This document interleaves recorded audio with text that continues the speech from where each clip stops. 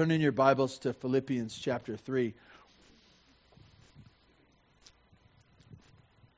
Growing up, one of my memories of my mom is that she loved to sew. My mom's passed away, but she loved to sew.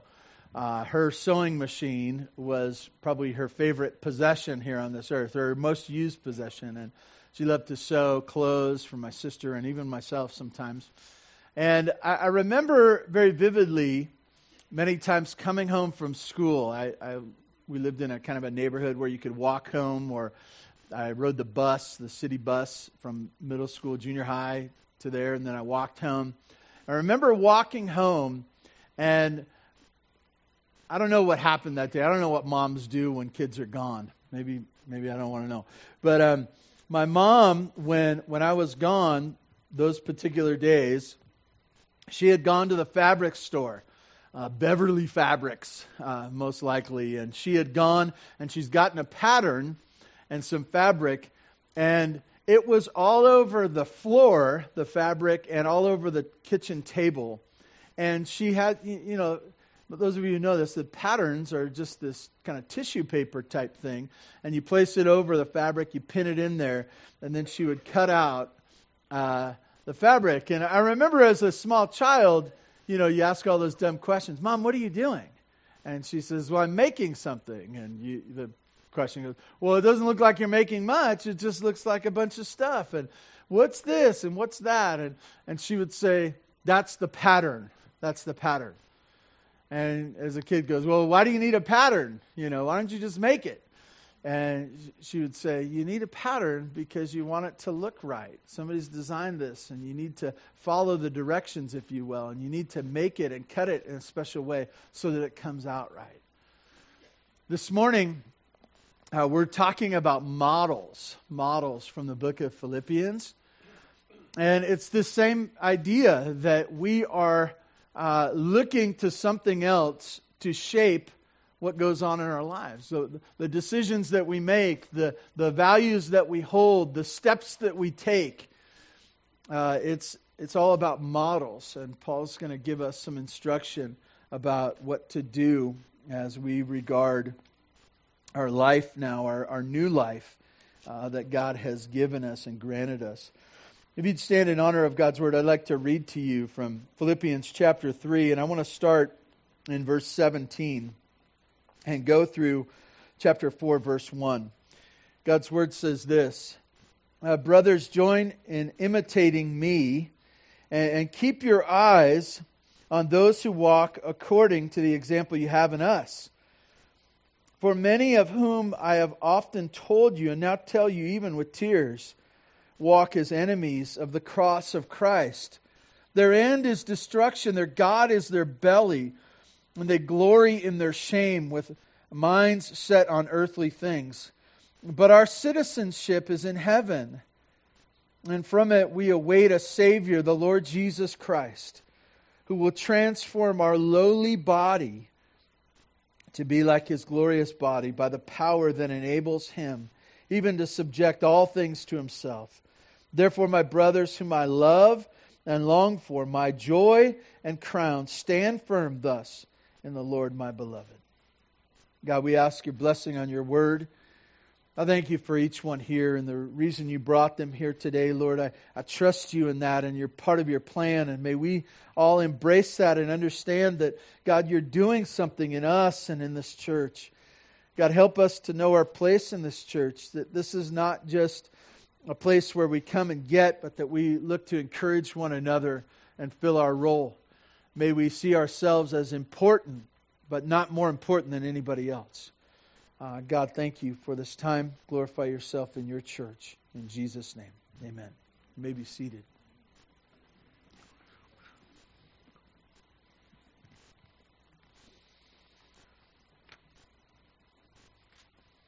Paul says something that he had told in other places in different ways to other churches. But if you remember, Paul had made a couple of visits to Philippi. They knew him. They had heard the gospel of Jesus. They knew how to get saved. They came to know Christ because Paul had shared with them. That church was established, that group of people, however large they were. Let's say there are 100, 200 people at this time, 300, I don't know how many. But as they gather around, they all knew who Paul was. He was the guy that came and shared the good news of Jesus Christ with them. How they could have new life, how they could have their sins forgiven. I want to encourage you that when you read the Scripture, it's not about being good and for you to have a good life here and now. The main goal is that we would understand the good news of the gospel. And the first step and the most important step of the gospel is that you would have your sins forgiven and have new life in Christ. It's not about being good and you can't be good enough, even as Zach shared about the song that we sang just now. It's not about being good. We can't be good enough. We can't be. And so Paul came and shared a different message, the message that Jesus had paid it all, that he had been the one that would stand in their place. And so this morning, as we begin, just remember that as Paul shared a message, his message was to them was that they needed Jesus, just as I would share with you this morning, that you need Jesus. And I know that because I need Jesus. Okay? We're all in that together. In our passage this morning, verse 17, he says, "Brothers, join in imitating me and keeping your eyes on those who walk according to the example you have in us." And we start with the healthy and important model. The healthy and important model. It's interesting to me, he says, brothers. And sometimes I think this is funny because in Southern California, in churches, I grew up in Santa Barbara, you didn't say brother or sister in church. You didn't say, "Good morning, brother." If you were in the South, not Southern California, South California. If you're in the South, everyone would say brother or sister. You know, that's a way of greeting. And I think it's a good, Santa Barbara, they say, "Hey, what's up, bro?" But that's a little bit different. Anyways, brother or sister, that idea, that distinction, and why, many churches say that, it's reflecting on this new relationship. This new relationship, even as I talk to the kids about bringing it into the household, bringing it into God's family. That's a big deal. That's a big deal. And the quick thing that when you read brother in the Scripture, and you look around this church of people that know Christ, and you look at them, it's meant to call us to say, they're not my brother, they're not my sister. I didn't grow up with them. We don't have the same mom and dad. We're not part of the same family. But Jesus made us part of the family. Whoa, that's different. That's that's the adoption thing, right? That's that special relationship that I've been brought into a new family. Maybe some of you have been adopted, or you've been in a family that's adopted someone, or you know that process. You would like to say, "Oh, it's supernatural. Like we just came and we just all agreed and we just all knew how." That's not the way it is, isn't it? I've heard it over and over and over again. In the adoption, there's so much to learn. There's so much to learn. And as I look at this passage, I believe Paul's reminding them, hey, we're brothers now. You're in a new family. It's different. It's not the way you grew up. You think about that church at Philippi, that they were doing, we don't know what they were doing, right? They were just out there unsaved, living a life of a person that's unsaved. Some of them were respected in the community. Some of them were low life. Some of them were killing it financially, and some of them were beggars, right? There was all a gamut of them in that city. They were going about doing life, but Jesus changed it all, and He's reminding them, hey, you're now part of the family. your relationship to one another, brother and sister. The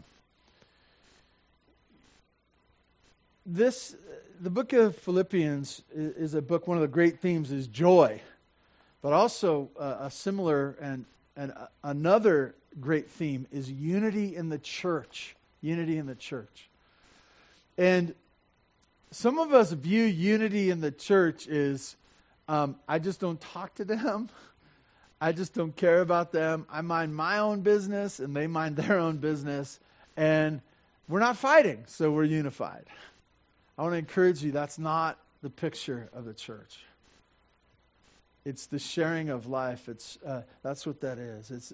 It's sharing of life in such a way, the brother-sister thing, right? Obviously, we can't all live together. We do have some acres down here that we could do some building and, dorm room situations. But it's not physically living together, but it's the idea of being bound together in relationship because of Jesus, that we are family.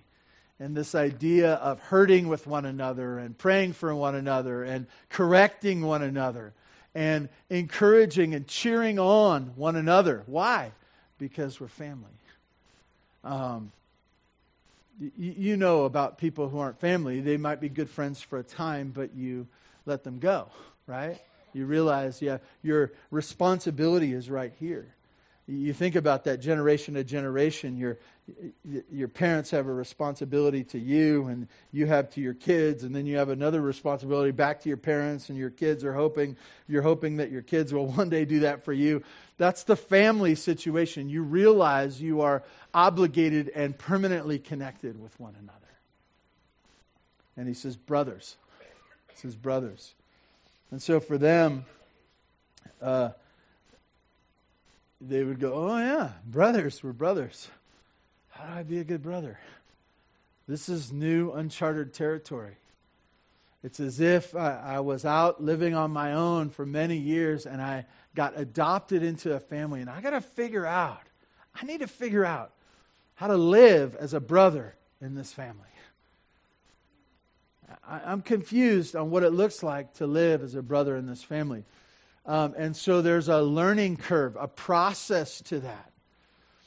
I want you to know that it's not all that natural, if you will, to be brother and sister. We need to work at that. We need to spend time thinking about that. And as he says this, listen, he looked down at verse 17. Brothers, he's going to give them how to get there, how to understand my role, how to fit in the family. He says this, join in imitating me. Imitating me. Maybe that sounds arrogant on Paul's part, but I want to tell you, this is how this works. Those who have gone before you in the same way become the models. As Paul would have shared the gospel with them, undoubtedly they would have looked to him and they say, hey, we've accepted Christ. The only other person we know that has accepted Christ is you. And so you got to show us the way. You got to show us the way. And Paul says, yeah, imitate me. Imitate me. I always think this is fascinating for children with their parents, or children with sports. I remember very vividly youngest son being at the ball field during his brother's game. And his face pressed up against the chain link fence. And he's watching the big kids, and he's remembering their names, and he's talking about them like they were professional baseball players, right? And he comes home and he starts to act like them, and he's learning the game by watching. And Paul says, this is the way you are to learn. Follow me. Imitate me. As Paul does that, I want to do a quick review of the book of Philippians, because we learn a ton about Paul just through the book of Philippians. As you think about this, as they would have been called to remember Paul and to imitate him, they would remember that he was joyful in sacrificial service of Jesus. Who was Paul? As they think about Paul, what did he do? He went from town to town to town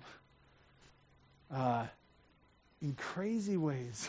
In crazy ways. They remember Paul getting arrested in their town, beaten, thrown up, and sharing Christ in the jail. They go, that's Paul. To see Paul that he joyfully served, even at cost. To imitate Paul was to be like that, to be joyful, sacrificial service. That he was crazy about Jesus, that he was willing to go to jail, willing to be beaten for the name of Christ. You look at Paul's life and you just say, man, that guy loved the local church. And when I say he loved the local church, he loved the local churches. It was a burden to him. As he thought through his travels and as he sat alone at times, he reflected. And it says that he makes mention of these people in his prayers. And the burden of the churches is always on his heart. And he's going through them over and over again. It was the thing that he loved. And to imitate Paul was to love local churches. And for us, love this church. Not because we're in it, but because it's Christ's church. You think of humble service in chapter 2, and Paul is, he's exhorting them and saying, this is not about you. If Christ has done anything in you, it is not about your pride and your selfish ambition, but it's you thinking better of others. And as he uses examples of different people, Christ, he also says, yeah, you saw it in us. You saw it in me. And this idea that we would, as we imitate, and they imitate, as they were called to imitate, that they would see themselves as humble servants. Humble servants.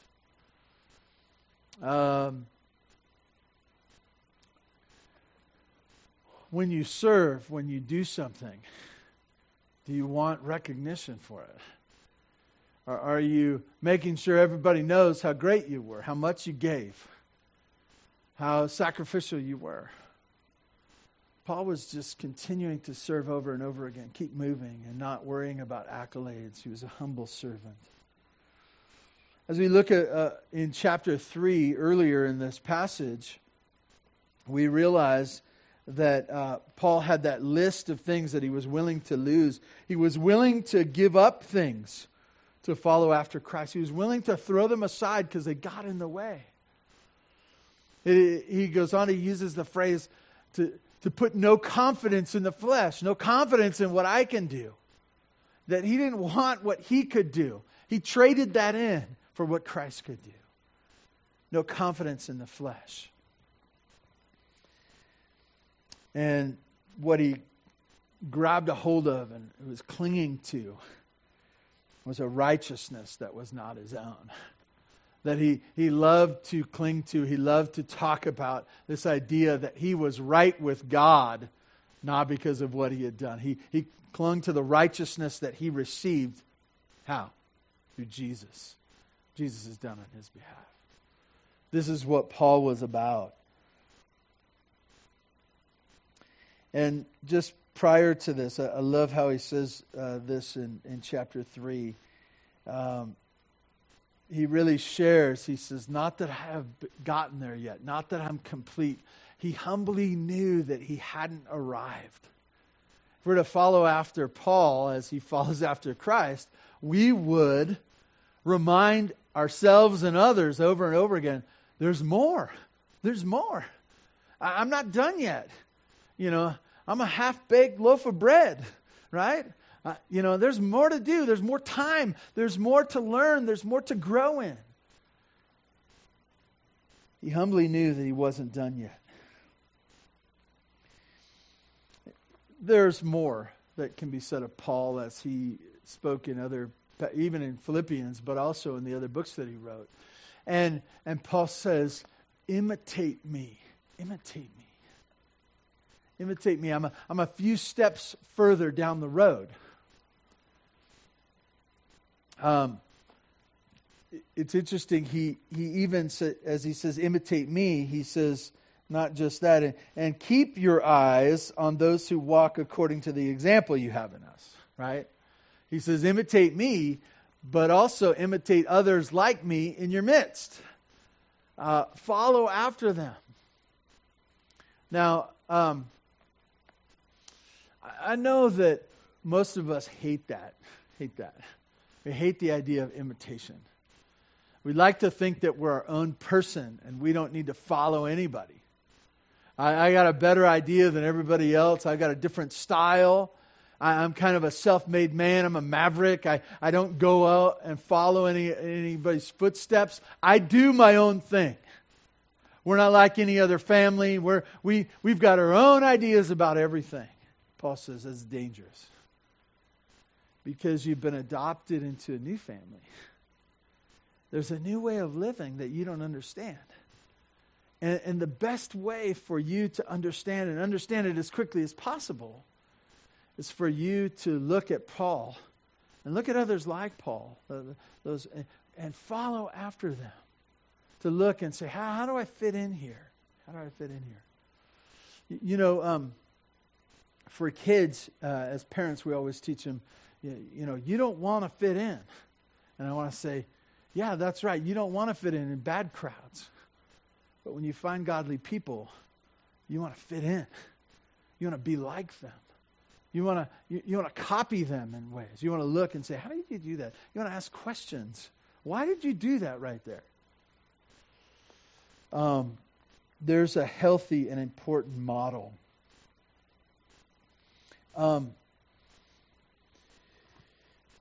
This passage is interesting to me because I think that when I think of models and like people to look up to, most of us kind of get casual in our own hearts and say, the building isn't burning down. You just need to find some better models. And yet, as I look at this passage, there's a sense of danger and urgency to it that I want us to get this morning. That if we're not following after godly models, if we're not following after Christ-centered, like Paul type models, we're in a dangerous place, ready to make dangerous decisions. And so Paul said, he says, they're healthy and important models. I'm one of them, and there are others that you should follow as well. And keep your eyes on those who walk according to the example that you have in us. I'd encourage you right now to even think, who are your models? Who are the people? And it's doubly important for you if you don't feel like you grew up with good models. It's doubly important. You feel like you're in a situation, maybe you didn't go to church, or you were in a lame church, or you were in a situation where your parents didn't walk with the Lord. It's not about judging them and bemoaning all that, but it's for you to say, I'm doubly, it's more important for me than some other people. I would even say it this way. I told a young man this last week. I said, you're at risk. You're at risk. Kind of shocked. And he says, you're at risk. And so for you, when you know you're at risk, man, you got to pay attention. You got to be careful about the way you live. Why? Because if you don't have a model that's stuck in your mind that you grew up with, then there's a tendency to go to those other models that you'd seen in your life, and they're wrong ones. I want to tell you it's important for us to know ourselves in ways that we need healthy and important models. Which brings us to verse 18. Verse 18, where there are bad models, dangerous models. And I've taught this passage before, and the thing that stood out to me about this is sometimes there's different perspectives, right? You look at the scripture, and what are they talking about? What are these dangerous models? Where are these dangerous models? I want to, dangerous models. There's some ungodly people at your work, chances are. that are ungodly before you, those could be those dangerous models. And immediately my mind goes there. Kids going to school, the college scene, your peers in your neighborhood, the people on your sports teams. Like, I want immediately to say those are dangerous models for you. But as I look at this passage, I'm not sure that's even the primary application of this. I think, as I look at this passage, I think that those dangerous models that he was alerting them to were within the church. Were people who are one of two things. They're either not saved, they don't have their sins forgiven, they're not believers, they don't have new life, and they're in the midst of the church. Or they're people that are saved, they have their sins forgiven, but they're still stuck in the old pattern of living a sinful life. And I want to tell you, if it's sometimes more dangerous, the bad model inside the church than outside the church, right? Outside the church, you just go, of course. They don't know Jesus, so there it is. But when someone says, I do have a relationship with God, I do love Him and care for Him, and they're still a bad model, that's a dangerous one. Because it's confusing, especially the older the person is, because we go, oh, they've been in the church for a long time. This is the way they would do it. Anyways, let's look at the passage. I've talked too long about my own ideas. Verse 18, for many whom I often told you and now tell you even with tears. Those tears are what makes this a big deal for me. Paul is not saying, yeah, there's some problems in the church. It's kind of bad. You guys should sort of figure that out. He's burdened by it. He weeps over it. He weeps for them and most likely what it does to the church. And this idea that he says it over and over. He says, I've often told you. I've often told you. And that for parents and grandparents is a license right there, right? To repeat yourself over and over again. If it's the truth and it's important, say it again and again and again. And one of my favorite things to tell my kids is tell them something again. And they look at me annoyed and say, you already told me that. Oh, I didn't know that because I watched what you were doing. I thought maybe you forgot. I didn't forget. I'll tell you again. It's no problem for me to tell you again. Paul said that too. It's no problem for me to repeat myself. I can say these words over and over again until I lose my mind. No problem. Some of you kids are in here right now and you're going, is that what they do in big church? Pastor Kevin talks bad about us. For many of whom I often told you, now I tell you even with tears, walk as enemies of the cross of Christ. They walk. And that word walk, that's their course of life. That's what they do. That's who they are. The course of their life is what? Enemies of the cross of Christ. As we read that, if you're a believer in Jesus Christ, you like that should go, no one should be an enemy of the cross of Christ. The cross of Christ, what is the cross of Christ?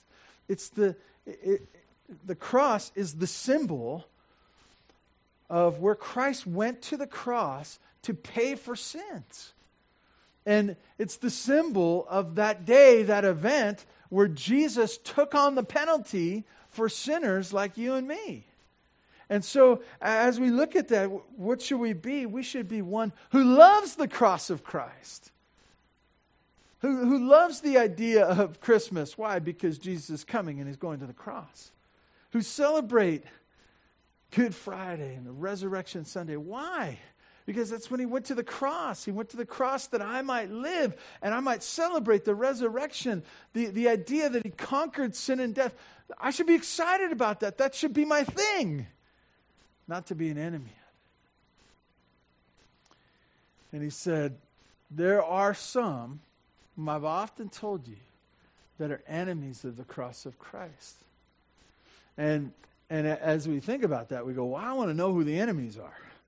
I want to know who they are. I want to be able to identify them. He's going to describe them really by 4 things or 3 in a summary point. He's going to tell us 3 things about them.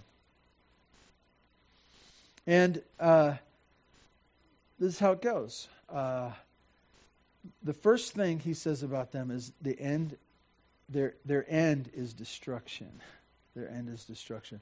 That doesn't really tell us how to identify them, but it tells us the severity of this problem. If you don't follow after the cross of Christ, the gospel that comes from there, your end is destruction. Doesn't matter how moral you've been. Doesn't matter what charity you've given to. It doesn't matter, how sweet and kind you've been, this and that. Jesus says, He came that for a specific purpose, to die for sinners, of which all of us are. And so, as we look at this, we realize that the end of being an enemy of the cross of Christ is their destruction, eternal destruction. This makes this issue so dangerous, right? You don't want to follow someone on their way to destruction. Think about that. They're on the wrong road. That's what he's saying. They're on the wrong road. And to model after someone who's on the wrong road leads you to the same place. And the place is destruction. It's the idea of all the punishments of your sin brought about by a holy God ends in destruction. The second thing he tells us about these that are enemies of the cross of Christ, you look down in verse 18. He says, walk as enemies of the cross of Christ. Their end is destruction. Their God is their belly. That sounds so funny to me, right? The idea of their God is their belly. And you picture this person, thinking of their stomach, and you going, God. And quickly, I think some of us would go, obviously it would go to the idea of gluttony, of eating too much. But as you think through, this book doesn't talk really anything about gluttony. But it does talk, and as you expand out Paul's writings, you realize one of his biggest things that he shares and teaches about is this idea of the flesh, of what we cry out for and what we can accomplish apart from a relationship with God. Our flesh, in weakness, cries out for certain things, is not able to make it. And so it says, I will grab, I will go after. Our fleshly appetites. I can't help myself. Now I want to put this in terms, maybe right now you say, well, flesh, I don't really talk about in terms like that, and the idea of your God is your belly. Let me say it this way, and it's not, it'll be helpful for you to understand this so we can really talk about this. Their God is their feelings. Their God is their feelings. Most of the time, in our culture today, and really as part of who we are, we do see our feelings as God. Hey, you need to go do this. I don't feel like it right now.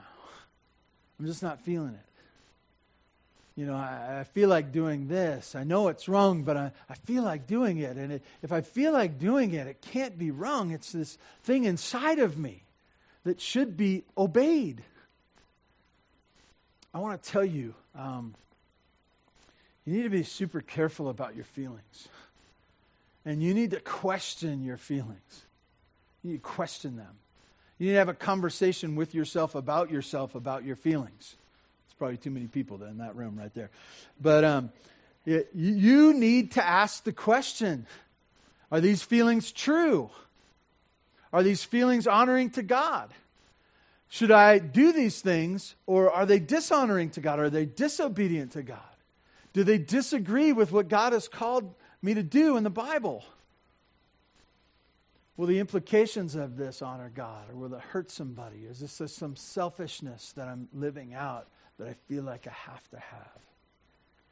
I want to tell you, your stomach, your fleshly appetites, your feelings should not be your God. It should not be your God. It's a terrible place. But I want to tell you that enemies of the cross of Christ, how do they make decisions? Their appetites, right? I just want it. I just got to have it. I got to have it. I can't live without it. I can't stop myself. I want to tell you that is a distinct characteristic of the enemies of the cross of Christ. Let me take a step back before we go further. What happens when you follow people that are enemies of the cross of Christ? You follow them, and they're following their feelings. What do? You follow your feelings as well. Well, they did it. They do this all the time. They told me, it's okay to do. They maybe didn't tell me it's okay to do, but I've seen them do it, so I'm going to follow them. They said they'd fallen after God. They go to my church. I want to tell you that's a dangerous model to follow. Those who follow this idea that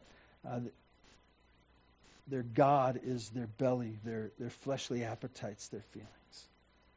Third thing that on this list of description of the enemies of the cross of Christ is glorying in their shame.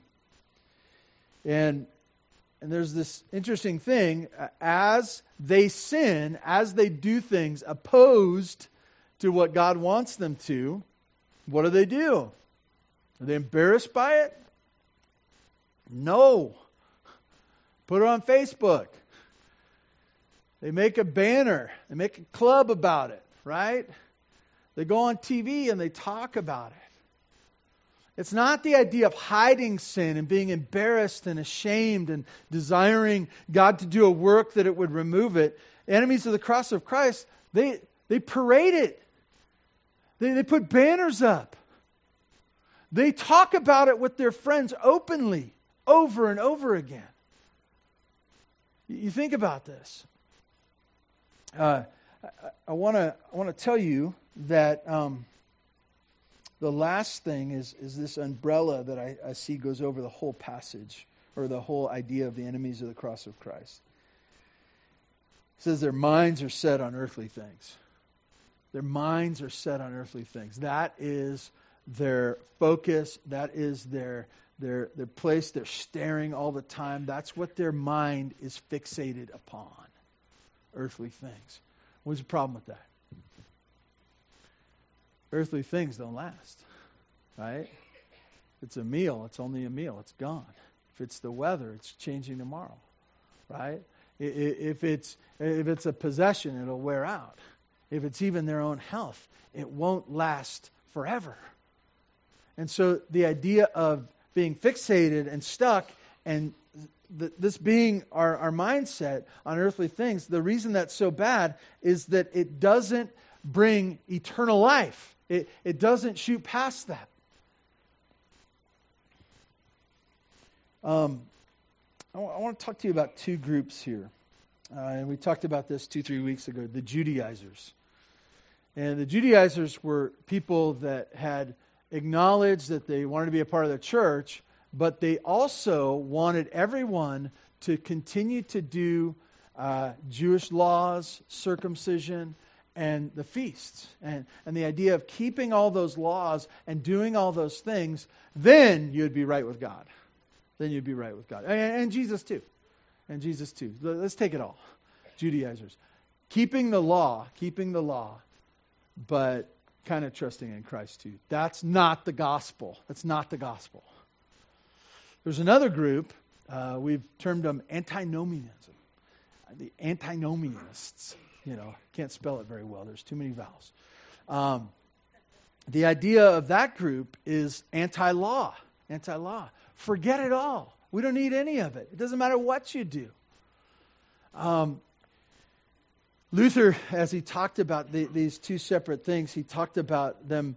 It's kind of like the drunken peasant trying to get on the horse and sliding off one side and then sliding off the other and then sliding off one side and sliding off the other.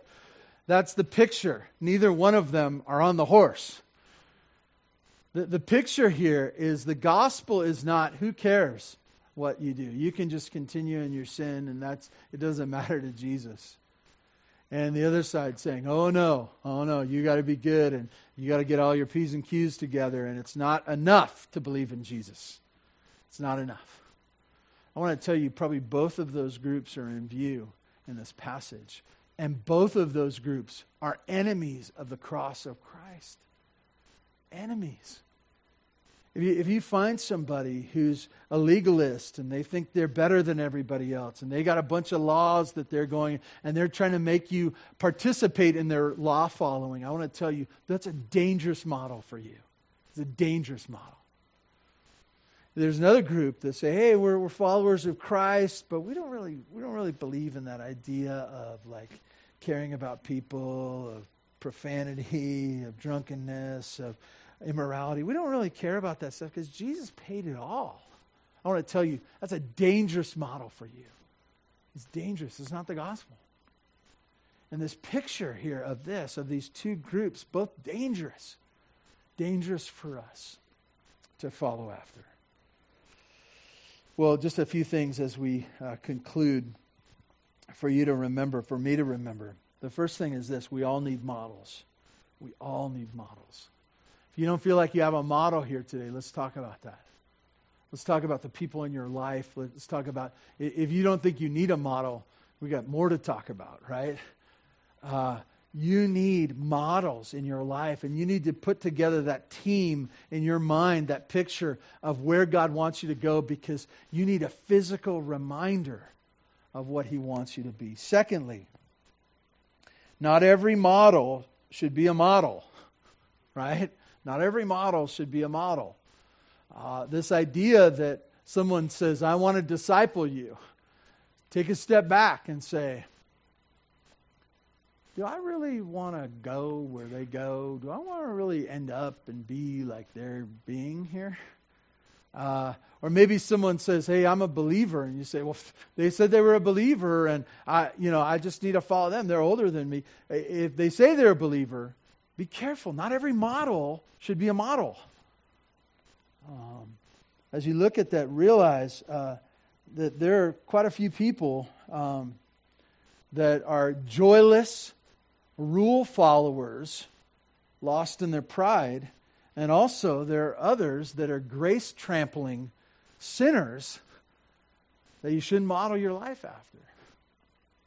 And lastly, just remember that one's life shows whether they're to be a model for you. To consider their life, to consider what their life is all about. Are they lost in earthly things? Or are they running life on their feelings? Are they glorying in their shame? If they are, that shows them to be someone that you should model after.